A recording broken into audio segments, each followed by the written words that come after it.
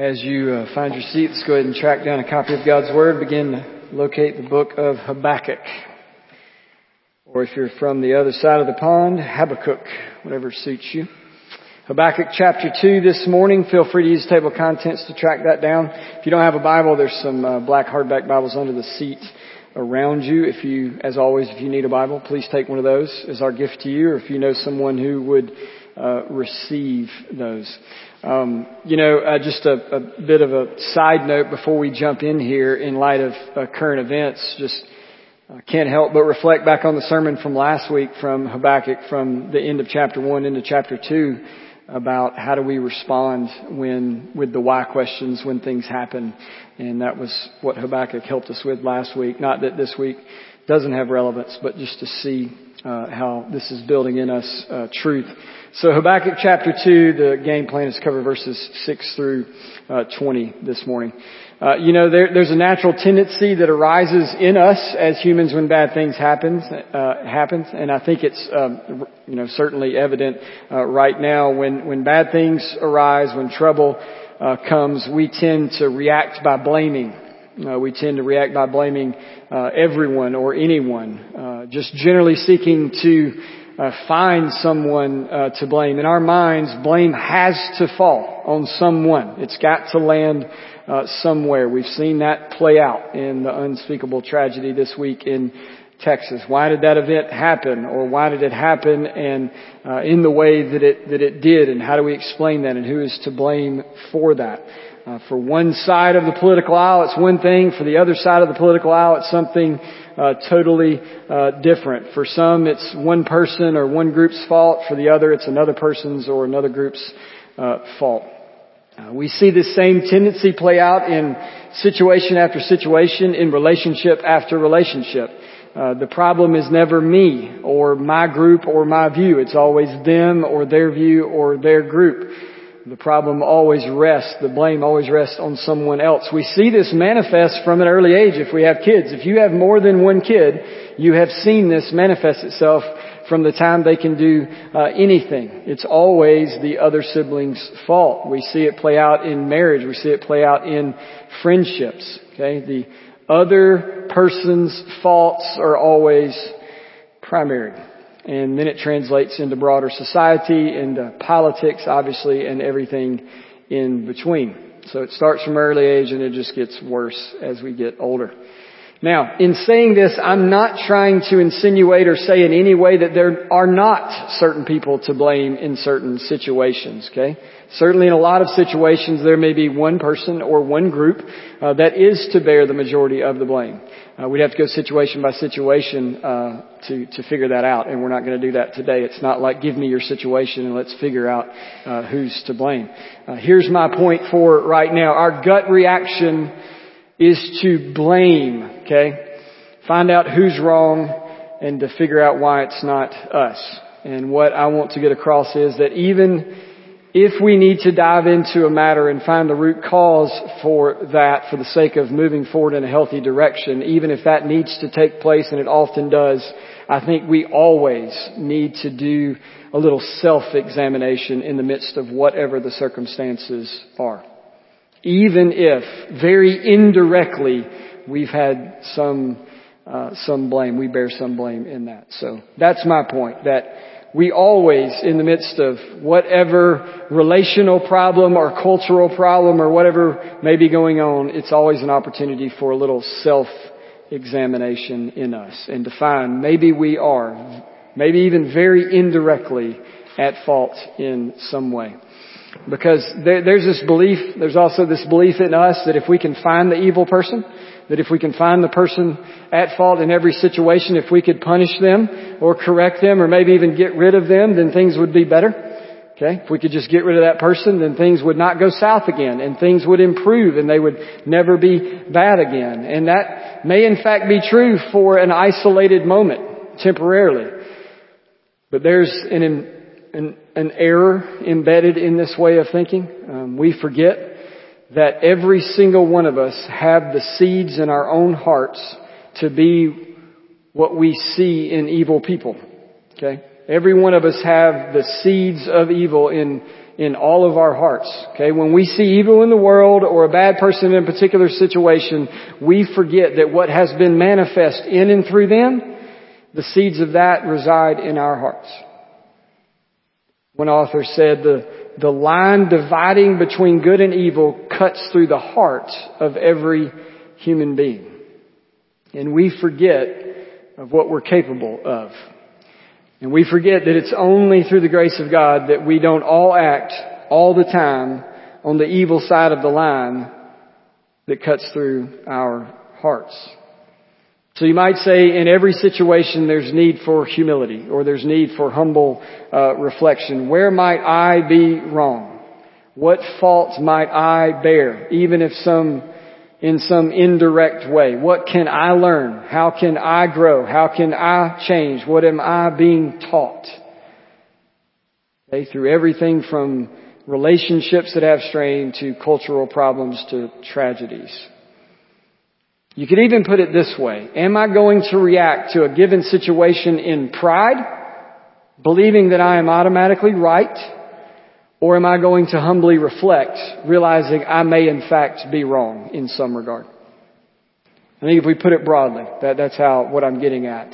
Am I going to, in a situation, any given situation, react in pride, believing that I am automatically right? Or am I going to humbly reflect, believing that I may in fact be wrong in some way? I think the text before us and the truths it contains, I think it would be easy that as we read this to react pridefully, to say there's really nothing in here that relates to me. If you've read ahead, you're going, I don't know how this actually relates or applies to us. I think it would be easy for us to react pridefully. You have this sort of victim-oppressor dichotomy in this text. You have this notion of judgment upon evil and therefore vindication of the victim. And because of this tendency that resides in us, we will automatically read ourselves into the story as what? The victim. Okay, there's no way we're the oppressor. We are the victim. And if we are truly the victim, there's still a word of warning here to us. A word of warning about judgment that is to come. But there's also a word of warning, even if we are the victim, about what we could be. About the fact that we could be the oppressor at some point, even if we are the victim in a given situation, because that dividing line between good and evil sort of cuts through all of our hearts. So let me set this up for us, so hopefully we can see how this plays out. If you're here for the first time or if you just missed the past 2 weeks, so we're on week 3 of a 4-week series in Habakkuk. So Habakkuk, little known prophet, only 3 chapters, got a really powerful punch to him though. It's kind of that crisp area in your Bible you might not have come across very often. And so as I mentioned, we're covering verses 6 through 20 in chapter 2, but the verses are obviously not isolated. There's context that give these verses meaning. Habakkuk as a whole, I didn't really think about it until this week, sort of reads like a journal, like a prophet's journal. If you were to find Habakkuk's journal, this is kind of his personal encounter with God and what God is saying to him, even though God does say, as we saw last week, to write it down and then send runners. Habakkuk lived at a time when things were not going well. Okay, things are not going well for God's people. They've fallen on hard times, mainly due to poor leadership. And there's pretty much just moral chaos. You read the first chapter and you just sort of see moral chaos in the land at this point. And Habakkuk has had enough. And he's been calling on God to respond and to judge his own people. Habakkuk, a prophet of God, is saying, I want you to judge your own people. And based on what we saw in chapter 1, he's been doing this for a while and God has not been responding. And then God finally speaks, and Habakkuk probably wishes that he wouldn't have spoken. So Habakkuk complains, as the book put it, as it's framed in the book. But these are godly complaints. And his first complaint is twofold. Why are you not responding to me? And why are you not taking care of the issue that I'm complaining about with your own people? And God's response that we have seen is, I hear you, I'm going to act, but you're not going to like it. I hear you, I'm going to act, but you're not going to like it. In the second half of chapter 1, God tells Habakkuk he's going to use the nation of Babylon. They've probably never been a more ruthless nation. He's going to use them to judge His own people, to punish His own people. And this just prompts more questions from Habakkuk and leads to a second complaint, which I think is understandable. Complaint number 2, God, how can you use a more wicked nation to punish a less wicked nation? I know we're bad, and I was complaining about how bad we are, but they're much worse. So I'm not sure how you can do this. And does this mean that, we're gonna get justice, okay? God's people are gonna get justice for their wickedness, but what about the Babylonians? Are you going to judge them? To which God responds, yes. They will not get off, not in the least. What we looked at last week at the beginning of chapter 2, God makes clear that Babylon will get what they deserve. It may seem slow, but it's coming. And in outlining this in the first part of chapter 2, God makes clear what the issue is with Babylon. In summary, their issue is pride. Pride that can never be satisfied. Verse 4, if you look back at that, their soul is puffed up. Okay, we looked at that last week. Verse 5 lays out how the pride that they have will never be placated. They will never be at rest. Their greed is unending. They gather and conquer and collect, but there's no ultimate satisfaction for them. And what God sets up for us that we looked at last week, which is all contained in verse 4 alone, is this comparison between a life of pride and a life of faith or faithfulness, between those that are proud and sort of turn away from God and those that are faithful and follow God. And they look completely different. That's what He set up last week, and now we're about to get the detail in verses 6 through 20 of what the prideful life looked like. He's going to get very specific about what a life driven by prideful dissatisfaction looked like, which implies, it's implicit in this that the opposite is a life of faith. So very specific on this is what it looks like, this is what a life of prideful dissatisfaction looks like, and the assumed opposite is a life of faithfulness. And we'll kind of see that before we get to the end. So we're about to read this section, and what you're going to see are 5 woes, okay? 5 woes. You may have a subheading there in your Bible that says, woe to the Chaldeans. Remember Chaldeans, Babylon, it's the same thing. Okay? And this is framed, starting in verse 6, this is framed as sort of a taunting song being sung by those that the Babylonians have oppressed or will oppress.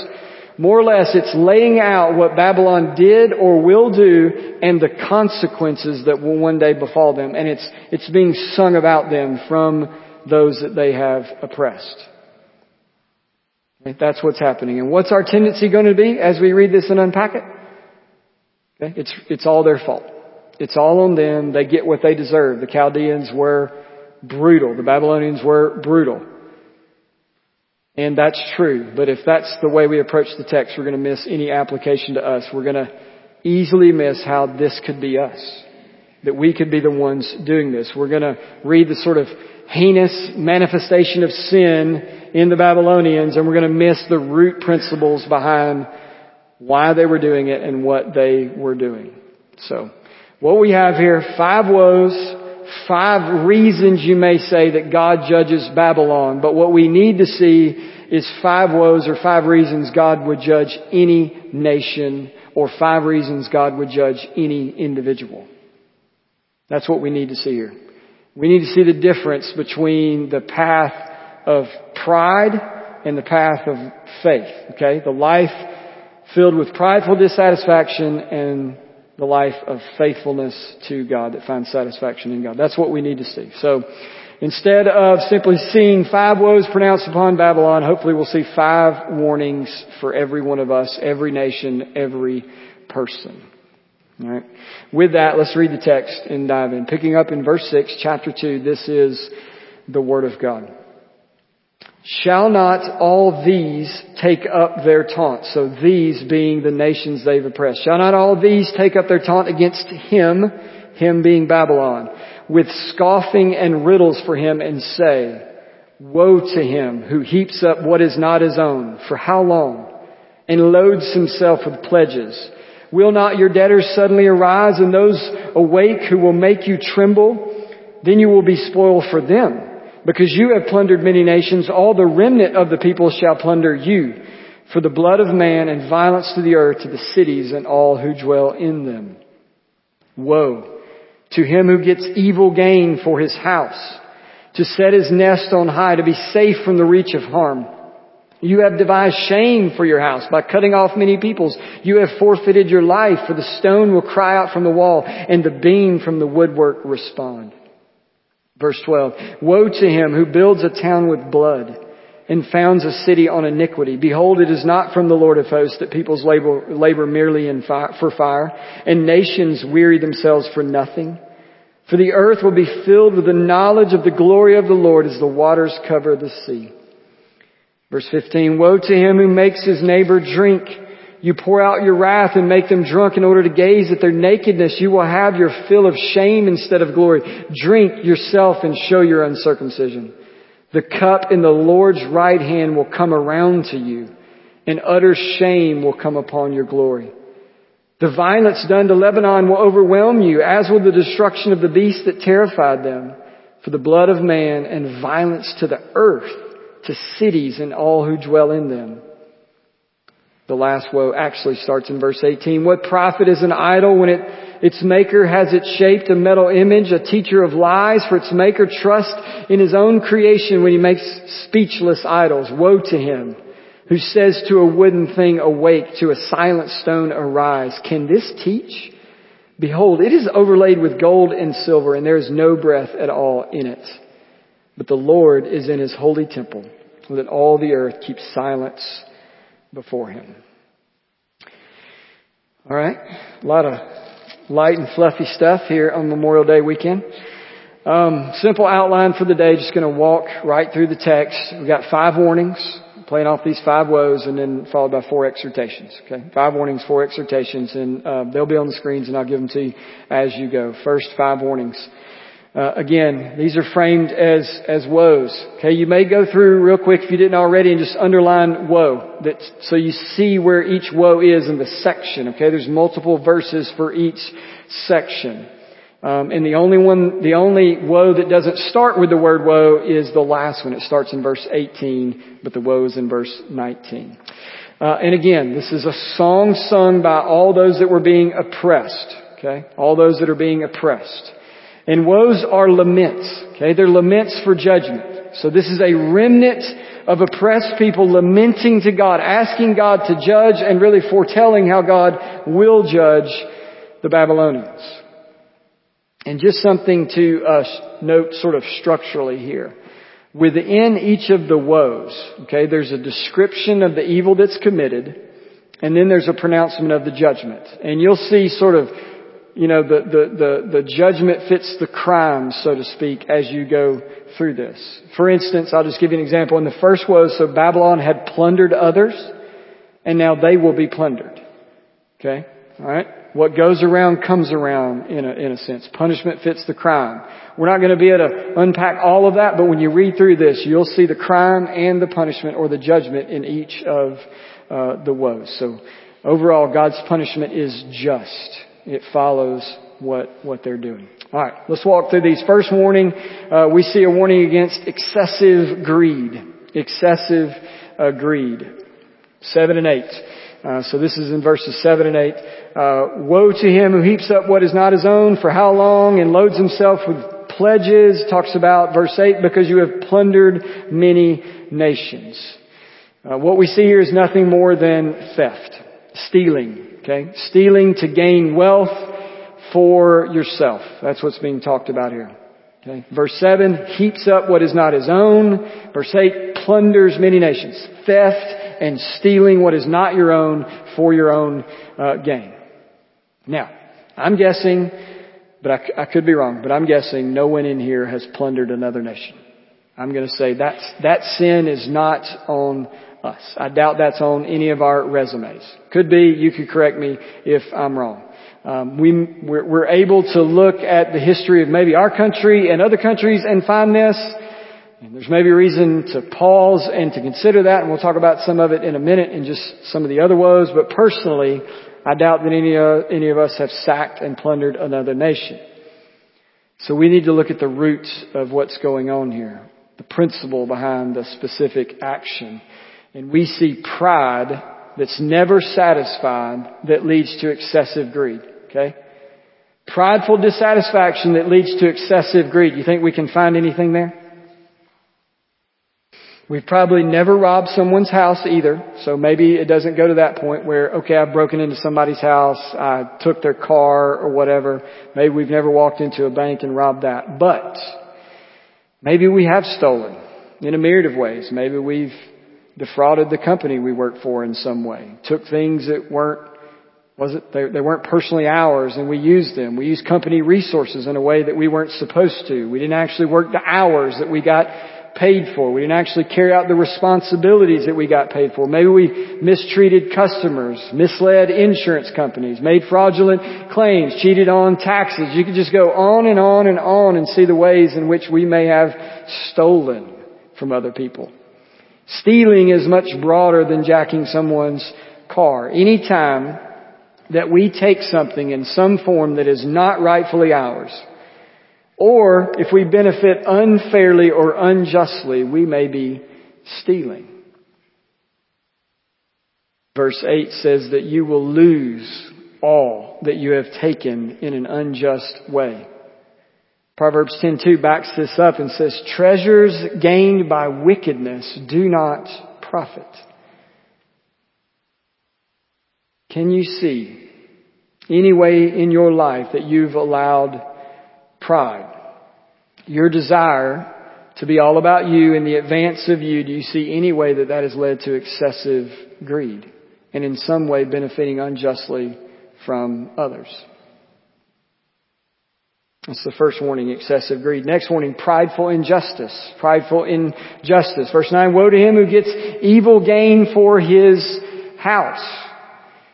What you'll see between really all of these, but particularly the first three, a lot of similarities, a lot of overlap in these woes. Okay, this one sort of expands the first one. We're seeing people again being treated unjustly. And we see this happening specifically so that the Babylonians can gain security, as it says, security in the world. This picture of having a nest on high. It's a picture of an eagle building his nest up on a cliff, safe from trouble. You see there, end of verse 9, to be safe from the reach of harm. So it's unjust gain, treating others unjustly that you may gain security and safety from the way, whatever you're getting from them or the way you're treating them. Our pride turns us toward ourselves in a way that our security becomes ultimate, that it's all about us. We get so concerned with our own security that it's to the detriment of others' security. In a way, our security ends up being built on the back of others. Okay? We step over, we mistreat others to put ourselves in a better position. Habakkuk's warning in our day might be generally that you don't make your wealth or living through unjust practices. Okay? It's a just weights, just measures in the way you do business. Work to make an honest living without in any way destroying the livelihoods of others. Don't get security for yourself at the expense of others. Can't even fathom all the different ways that may play out.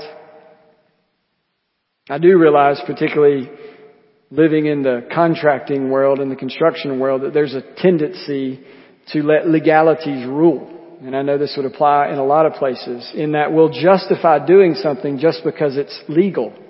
Well, the legal system allows me to do it. Well, simply because it's legal doesn't mean it's right before God. Okay, you have a higher standard than just the legal law of the land. And don't ask, is it just in the land? Is it just before God? Is it good for others?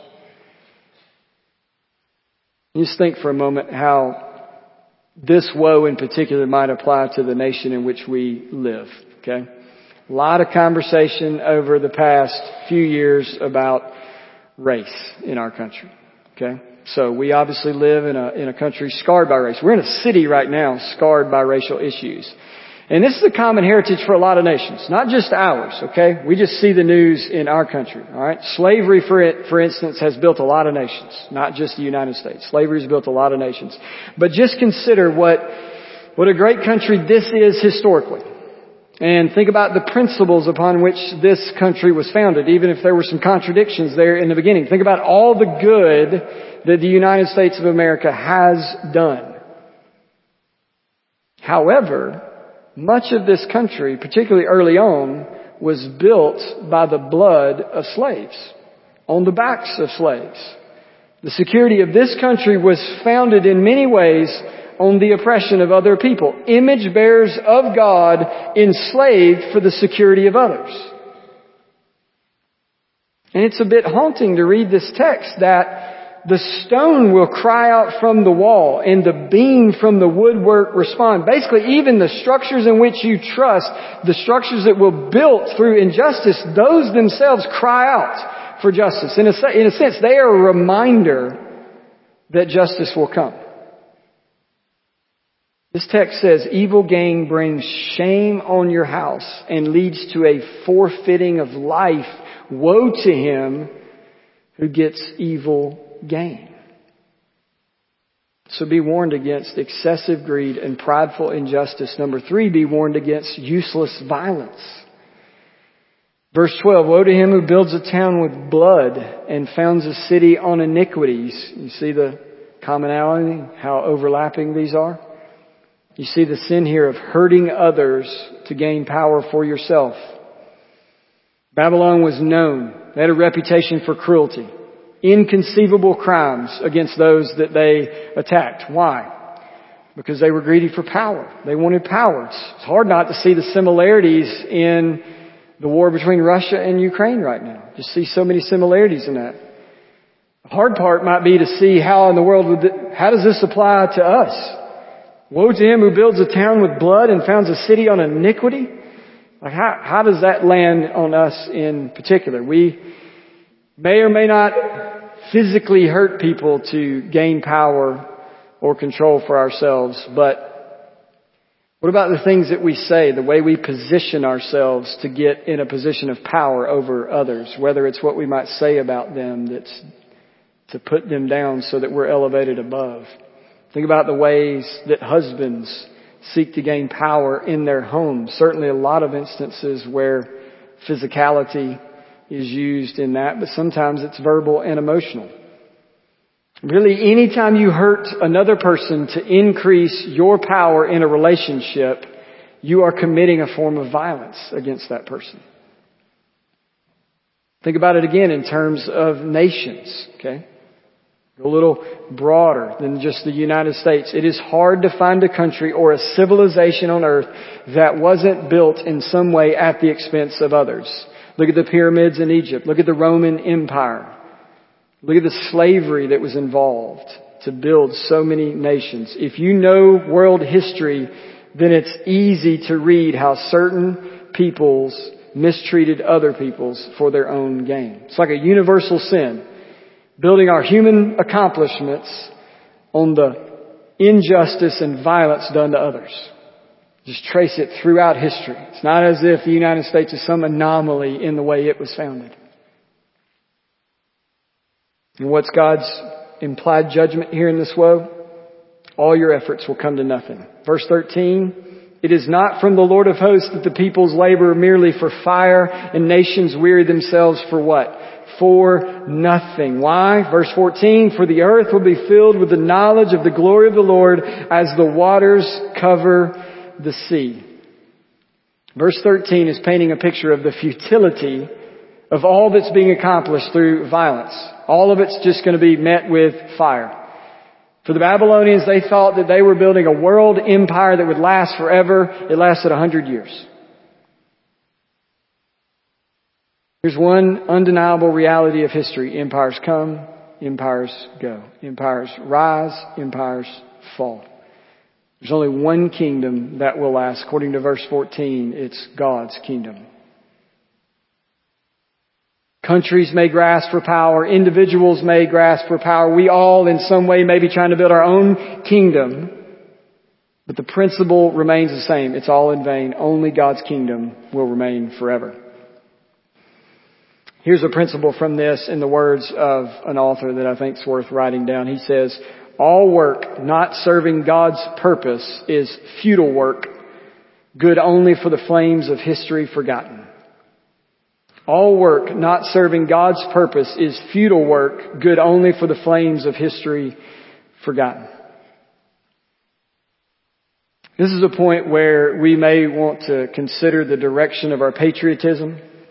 So it's good to be patriotic.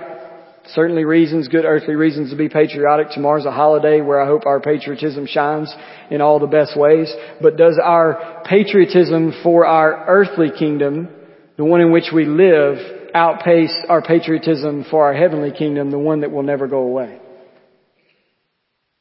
Remember, as Christians, we're dual citizens, okay? But our ultimate citizenship is where? Here or somewhere else? It's somewhere else. Okay? We're dual citizens. So does our patriotism here outpace our patriotism of the other kingdom that will last forever? One kingdom is temporary, the other is eternal. Be warned against useless violence. Number 4, fourth woe, fourth warning, vile exploitation. This one starts in verse 15, gets a bit graphic. Woe to him who gets his neighbor drunk in order to gaze at their nakedness. To sum that up, be warned against taking advantage of others to gain pleasure for yourself. It seems that Babylon had a certain tactic to be able to take advantage of others. I think most of you can read into that without me giving the explanation for the younger ears here this morning. Probably also not hard to see how this is still a tactic in our day. Maybe not as much with nations taking over other nations as much as individuals taking advantage of individuals. And I think exploitation can happen in a lot of other ways than just what we see here. You know, it's kind of hard as you dive into this woe to figure out whether it's literal or metaphorical. I think it's probably a little bit of both. Generally, it's just you have one people exploiting another people. It's really no wonder if you just that woe alone and you dive into the depths of what Babylon was like, it is no wonder that when you get to the book of Revelation, Babylon becomes the name for all the worldly systems that are opposed to God. You see why Babylon kind of gets thrown under the bus when you get to the end of the book. Now, there's an added piece in this woe that's really interesting, okay? And I wanted to kind of skate around this, and maybe I still will skate around it a little bit. But verse 16 is a pronouncement of judgment. But verse 17 adds another dimension along with judgment in this woe. It appears that Babylon had a bit of a scorched earth approach, as you may say, when they came in. All right. Again, we see similarities of this in Ukraine. Sounds a lot like ISIS. If you were tracking what ISIS was doing a few years ago, just sounds like scorched earth. In verse 17, this reference to Lebanon. This is actually a reference to the trees of Lebanon. So to reference Lebanon would have been synonymous with the trees of Lebanon. We see this throughout the Old Testament. And then you have in verse 17 this reference to the destruction of beasts. Okay? Basically, Babylon is coming in and destroying the land and the animals. Not just brutality towards people, but brutality towards creation itself. Now, to be clear, this is not God's word saying you can't cut down a tree or kill an animal. So you loggers and deer hunters are okay, I think. All right. This is a picture of the mistreatment of creation, or an all-out assault on creation. The thoughtless and useless destruction of created resources. There's another sermon here for sure, but this is a reminder. You go back to Genesis 1 and 2, and we were given dominion over creation. We are put as stewards over God's creation. It exists for our good, not our misuse. And before you start to think that I'm an unpatriotic environmentalist based on what I've said already, I don't want to say more than the text says, and there's a lot more to say from the Bible. God is very clear here that judgment will come, and not just for the blood of man, but for what's done to the earth. Verse 17 says this will one day overwhelm you. I mentioned Genesis 1 and 2, that we're stewards over creation. Proverbs 2:10, whoever is righteous, we want to be in that category, right? We want to be in the righteous camp. Whoever is righteous has regard for the life of beasts. But the mercy of the wicked is cruel. Whoever is righteous has regard for the life of his beasts, but the mercy of the wicked is cruel. Here's as far as I'll take it today. Okay, don't have time to go much further on this. This is God's creation. He said it was good, and therefore His people should take pause and seek to understand what God has to say about our relationship to His creation. Let's not be too quick to dismiss every concern for creation as liberal. Maybe just some of it is actually biblical, but we probably need to go to here to find out. Again, are we just going to quickly dismiss things as not our fault, got nothing to do there, that's not me, I'm good, or are we going to seek, is there something for me to learn? Is there any blame that I need to bear in that? So, let's not just dismiss everything as liberal. Maybe some of it's actually biblical. That's as close to the edge of controversy as I'm going to get today, okay? Because I need to move on. All questions concerning our stance on climate change and environmental care go to Kyle Walker, all right? So you want to know church position on climate change? He's the guy that prayed at the beginning. All right, final woe, maybe the pinnacle one. Finally be warned against rampant idolatry. Rampant idolatry. Verse 19, woe to him who says to a wooden thing, awake, to a silent stone, arise. Verse 18, make sure that we're clear that he's talking about idolatry. What profit is an idol, according to verse 18? The implied answer, none. There is no profit from an idol. Romans 1:25, you can write this down, makes clear what idolatry is. Worshiping and serving the created rather than the Creator. Okay, if you had to sum it up. And that's made clear here. Verse 18 basically says that someone makes an idol with his hands, which is logically just trusting yourself because you made it. You make some with your hands and go, there's my idol, I'm going to worship that, so therefore I know what's going on, therefore I'm worshiping myself. You are trusting what you created rather than the Creator. Idolatry, simply put, is trusting something, someone other than God, and it typically circles back around to us every time. We can usually trace any idolatry, it just comes right back around to self. And we see the futility of this laid out in this text. I think it's Isaiah 44. I may have the text wrong. I think it's Isaiah 44 along with this, where it's almost like you hear God's sarcasm when it comes to idolatry. It's like He's just mocking idolatry for what it is. Idols are man-made in some way. Therefore, you're saying that what you make is more trustworthy than the one that made you. And then, though idols are speechless, as it says here, they still tell lies. Meaning you're brought into something false and deceptive when you get into idol worship. So in a way, they are inherently teaching lies, but they're also at the same time speechless. Meaning idols are nothing. They have no breath in them. They don't speak. They can't hear. They can't guide. They can't save. In the end, it's just you looking at you and looking at man instead of to God.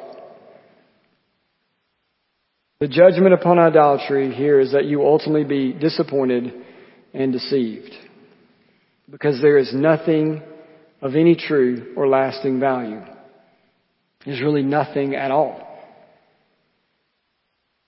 Why was Babylon so driven by excessive greed, prideful injustice, useless violence, and vile exploitation? Because of rampant idolatry.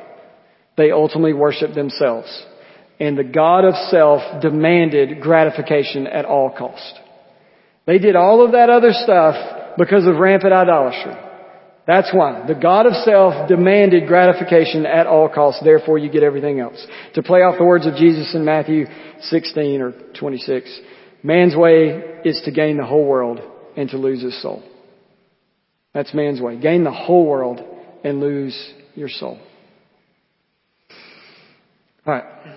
What time is it? All right. Before we run out of time, let's see how we might respond to this. Okay, how might we respond to this? That's at least an overview of the 5 warnings, 5 woes. A lot more in those, but let's see if we can figure out what to do with them, at least on a high level. Hopefully, this will be helpful in some way. I think you can go each of those woes and find so many specific ways in which to apply this to your own hearts. I've tried to hint at some, lob some things out there that hopefully would stick, but here's some general exhortations that are hopefully helpful along the way. First, in light of these warnings, in light of the truths contained in each woe, let us be humble. Okay, let us be humble. This kind of goes back to what I said at the beginning of the sermon. When bad things happen, when evil arises, is there any room in us for humble reflection? Any room whatsoever for humble reflection? Or is it just, I want to kill you tweet, where you're hitting the button and you're trying to blow somebody up on the other side that's reading that thinking my viewpoint is perfect. Be humble. Do you see any way in which you might be contributing to whatever it is? If there are problems within our homes, in our churches, at our works, with our friends, if there are problems in this country, is it at all our fault? Do we own any of the blame whatsoever? Really quick, think about how does a believer respond in humility to this? Or how does a believer respond to this text? How does an unbeliever respond to this text? For the believer, you can look at this is a warning text. This is a self-examination kind of text. As one pastor said, Habakkuk's woes are instructive wisdom for the believer. In each woe, the lack of faith takes the form of relying on oneself instead of God. So for the believer, judgment's been handled. Okay, if you didn't know that, judgment has been handled. There is therefore now no condemnation for those who are in Christ Jesus. So you don't read this and go, I'm done, I'm judged. You read this and go, Christ took this for me. Okay, there's therefore now no condemnation for those who are in Christ Jesus. The judgment of God to your sins as a believer has been satisfied in Christ. So in part, the response to this text is gratitude. Thank you, God. I see the seeds of these sins in my heart. Thank you, God, that you saved me in Christ. But it's also a call to reflection and repentance. Okay, we need to be the first to humbly reflect. It's saying, I'm not perfect. I know how sinful I am, and I at least see indicators of these things in my heart, and I want to figure out how I've contributed in any way to whatever's going on around me. And I confess, I turn, I trust, and I think again. So for the believer, this is just one of the many passages that serves as a mirror. You just put it up, look at your life in it, see what's there that needs to be fleshed out. What is it that you need to work on? What needs to be matured, sanctified? What else needs to be exposed? And you humbly respond in faithfulness. For the unbeliever, what's the response? What's the approach? This text is about warning. This is a warning about judgment. I mean, it's flat out. There's no way to get around it. It's a warning about judgment. It's a warning about what comes to those who trust in themselves and not in God. It's a call to trust in Jesus. It's a call to humility. Okay? It's a call to humility. You think about it. You don't really find Jesus apart from humility. Because it takes humility to say, I need somebody to save me. I need help. So you don't really find Jesus apart from humility. You see, Habakkuk makes clear here that God is just. And God's justice against all the ways that our sins line up with the Babylonians. God is just toward those sins. And that judgment doesn't evaporate if we just say we're sorry. If we're just somehow like, okay, I see that my contribution to that and violence done in the world or these bad things that happen, I'm really sorry about that. That justice doesn't evaporate. One of two things has to happen with God's justice. Either A, it's going to fall on you if you turn from God.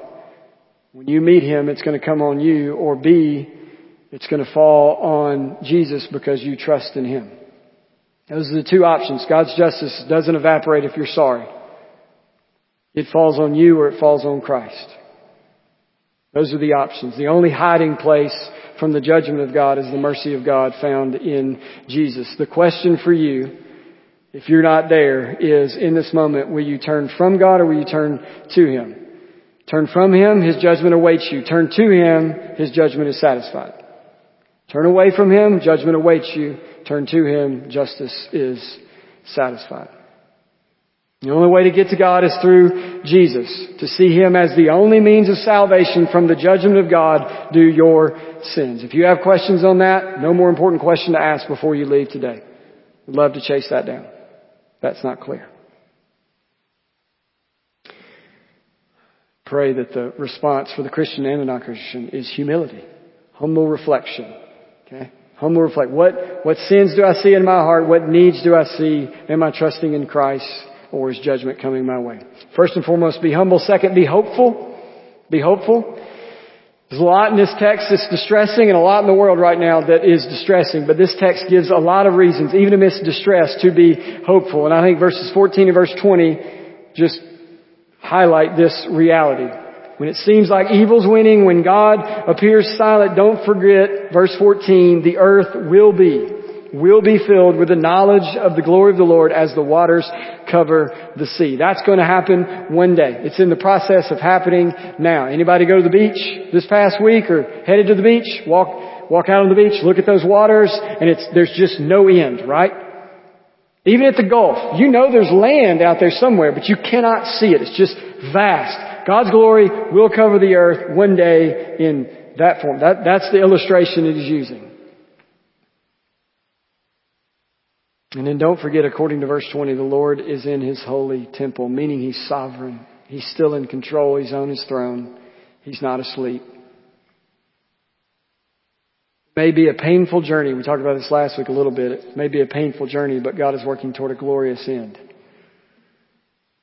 It's really a summary exhortation of all that we looked at last week. When things don't make sense, when we don't know what to do, what do? We lean on the character of God. We lean on His character. We continue to go back to that. This text just reminds us of that. So you want more on this point, go back and listen to the sermon from last week. Habakkuk struggling to make sense of all of this. And he's just reminding us again, God is still there. God is still working. There's a glorious end coming. God will win. Justice will prevail. He's still in control. Next, be faithful. Be faithful. So no exhortations in the text, no imperatives that tell us do this, but faithfulness is implied. I said at the beginning, what's laid out here is what a life of prideful dissatisfaction looks like, which implies that the contrast is a life of faith. Life of faith is pretty much just the opposite of the warnings. An implied contrast between God's way and man's way. You may put it that way. Just think about it quickly with me, okay? Just follow the woes. Think about the woes we just covered and then how we're exhorted to live in the rest of Scripture. So we're to serve God instead of self by giving rather than stealing. Let the thief no longer steal, but rather let him labor, doing honest work with his own hands so that he may have something to share with anyone in need. Ephesians 4:28. We're to be marked by generosity, not greed. We're to serve God instead of self by practicing integrity rather than injustice, because integrity brings about security. Do you realize that? According to God, integrity brings about security. Okay, we think money brings security. Integrity does. Whoever walks in integrity walks securely, but he who makes his ways crooked will be found out. Proverbs 10:9. So we're marked by honesty and a concern for righteousness instead of justice. We're to serve God instead of self by acting with compassion rather than violence. In humility, count others more significant than yourselves. Philippians 2:13. Love your neighbor as yourself. Luke 10:27. Be marked by mutual care and not violence. We're to serve God instead of self by serving rather than exploiting. By serving rather than exploiting. But whomever would be great among you must be your servant. Matthew 20:26. Be marked by mutual encouragement and building up rather than exploitation of others. Then the last one, we're to serve God instead of self by worshiping Him instead of idols. Tell how you turn to God from idols to serve the living and true God. 1 Thessalonians 1:9. Be marked by the worship of the one true God instead of the worship of ourselves. So don't miss the contrast here. The warnings are an implicit call to faithfulness, to the opposite life being laid out. There's also another call here to faithfulness, not just implicitly that we're to live opposite of this, okay, but there's another call to faithfulness in the section we covered last week in verse 2. God says what? Write this down, make it plain, so he may run who reads it. God wants this word pronounced to everybody. He's telling Habakkuk, get it written down, make it plain so that the runner can read it and everybody hears about it. Okay, 6 through 20 falls within what he wants everybody to hear about. He wants it to be plain that judgment is coming. Everybody needs to hear that judgment is coming. So part of faithfulness for us is not just living a life contrary to that life marked by prideful dissatisfaction, but to warn people that God's judgment is coming upon lives marked by prideful dissatisfaction. So faithfulness is not simply self-serving, but it's also another way of being selfless. So this text tells us how to live through implication. You live the opposite way, but it also tells us that the world needs to be warned about what's coming if you are leading a life of prideful dissatisfaction. Okay, last exhortation. Be humble, be hopeful, be faithful, and finally be patient. Be patient. This goes back to last week as well. Last week was an intro to this week. According to verse 3, the vision awaits its appointed time, what we looked at last week. It hastens to the end. It will not lie. Even if it seems slow, wait for it. It will surely come. It will not delay. God says to Habakkuk there in verse 3. You know, the Babylonians experienced a lot of success before they were brought to destruction. Very successful before they were brought to destruction. The faithful life that's in contrast to the prideful life here is not a life that will automatically yield earthly success. So you can't walk away saying, well, he told me that if I live opposite of this, that if I'm not pridefully dissatisfied and stepping over others to get what I want, if I'm just a good person that treats others kindly, then things will go well for me. The Word does not promise that. The faithful life may not yield earthly success. And the faithful life may not be yielded from earthly struggle. I said this last week. There is no promise that difficulty will be taken away in life. Temporary healing is not promised. Immediate banishment of evil and pain and suffering is not promised. It may be granted, but it's not promised. What is promised is ultimate healing, ultimate justice, eternal success. Ultimately, eternally, things will be corrected. Things will be vindicated. The righteous in Christ will prevail. God will win. The right will conquer over wrong. All that is promised in its appointed time. Wait for it. It will not lie. If it seems slow, it will surely come. It will not delay. In the meantime, patient, faithful endurance is a necessity. Be humble, be hopeful, be faithful, be patient. I said along the way that there's a journey in Habakkuk, but you also have Habakkuk going on the journey. Okay? We're following a journey of truth in a sense, from fear to faith, okay? From worry to worship, but we see Habakkuk go this journey himself. We're going to see next week where he landed, and we'll see that regardless of how perplexed he was at the injustice and evil in the world, he's able to finally say, though good doesn't seem to come in the immediate, he's able to say, yet I will rejoice in the Lord. I will take joy in the God of my salvation. The text ends, the book ends with him saying, I'm not sure if good's going to come in the immediate, yet I'm going to rejoice. So, journey's not done yet. Hopefully you'll show up next week and we'll get to take the rest of it, see how Habakkuk not only takes us on the journey, but he takes us with him as he goes himself. So let's pray. Father, thank you for your word and how your Spirit works through your word to sanctify your people. We pray that that would be the case. That you would work through truth to clarify things for us. You would work through our confusion and our fear, and even if we're perplexed, to help us to see that you're still there, you're still in control, that you can be trusted. Father, we pray that you would help us to take the journey that Habakkuk took, from fear to faith, from worry to worship. So sanctify us, Father. Your word is truth. Sanctify us in truth. For our good, for the good of those around us, the good of those that don't know you, the good of those living a life of prideful dissatisfaction. Sanctify us for their good and ultimately for your glory. We pray this in Jesus' name. Amen.